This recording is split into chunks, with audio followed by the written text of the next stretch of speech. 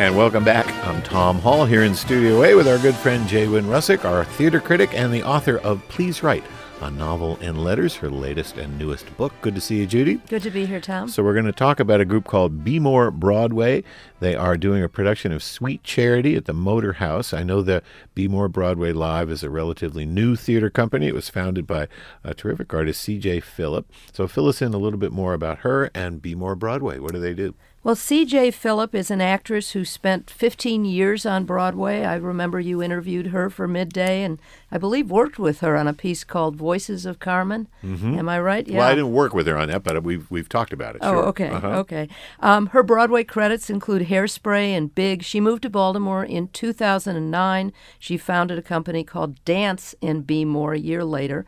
That's dedicated to helping create community, helping people connect with the arts, and she works with all ages, from toddlers through senior citizens. And this year, she launched Bmore Broadway Live to produce theater with the same goals. Sweet Charity is the final show in the company's inaugural season.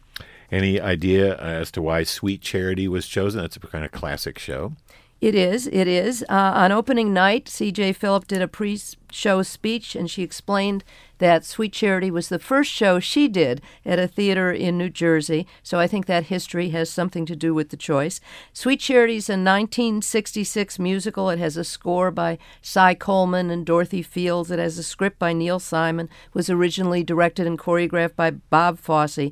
It's based on a Fellini movie, Knights of Cabiria. The movie is about a prostitute. Neil Simon softened that character and made her a dance hall hostess, and she is named Charity Hope Valentine. And basically the show is about Charity's ill-fated love life. That subject might seem an unusual choice for Bmore Broadway, but it has some great songs. Big Spender, If My Friends Could See Me Now. It has some big dance numbers. It's been revived on Broadway twice, so it is somewhat of a Broadway classic. And this production pays homage to those classic roots. Most of the performances are quite good, but the production as a whole has shortcomings. In particular, the pacing could use a boost. And we want to hear a little excerpt. You got something called Something Better, is that right? Well, this is another of the show's familiar numbers. There's got to be something better than this. It's sung by Charity and two of her fellow dance hall hostesses. You're going to hear Perry Walker first as Charity, and then she's joined by Julia Williams and Kotia Jawara, her dance hall buddies. Let's listen. All right. There's gotta be some life cleaner than this. There's gotta be some good reason to live. And when I find me some kind of life I can live, I'm gonna get up, I'm gonna get out, I'm gonna get up, get out. 4 minutes. Oh, that should be fine. And that's Perry Walker, Julia Williams, and Kotia Jawara in Bmore Broadway Live's production of Sweet Charity. So, Judy, you praise these performances. Describe some of those performances. Let's start with the three actors we just heard.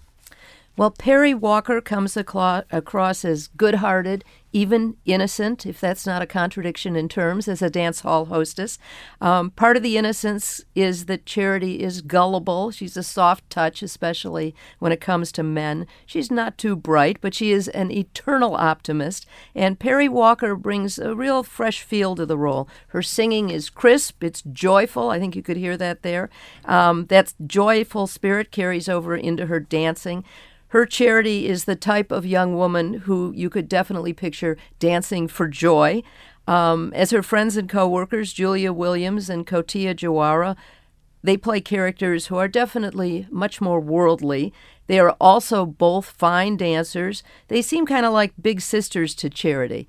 Charity's newfound sweetheart, Oscar, an accountant, is played by Terrence Martin. He's meek, he's nervous accountant. They meet when they get stuck in an elevator together, and he's the person who dubs her Sweet Charity. Martin's singing, though, feels a little bit stilted. I want to single out a couple other performances. An actor named Saran plays an Italian movie star, Charity meets this movie star, and he sings a lovely song, Too Many Tomorrows. He has a rich, mellow voice. And Terrell Chambers also deserves mention. He plays a hippie preacher. Remember, this is in the 60s. And Chambers works the audience as if we are all part of his congregation. I brought a clip of him preaching. Let's listen. We gotta make our peace. Make it, Daddy. Make it. I'm making it.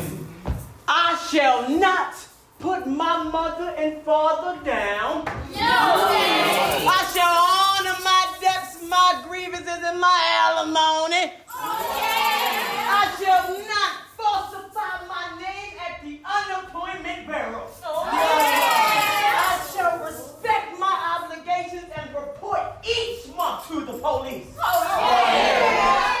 So that's Terrell Chambers in Sweet Charity. It's a production by Bmore Broadway Live. It's at the Motor House. So, Judy, you've talked about the singing, the acting. How about how the production looks? C.J. Phillips, a dancer, so I assume that choreography plays a prominent role. I would assume also that that's one of the reasons she chose this show. There are a couple big dance numbers. Rich Man's Fugue is a very stylized 60s number in a posh club. Everyone there is too cool for words. They have very controlled movements.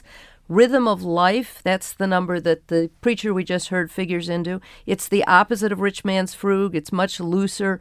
The dancers are in bell-bottoms and tie-dyes. Some of them roll on the floor. Some of them pound on the floor.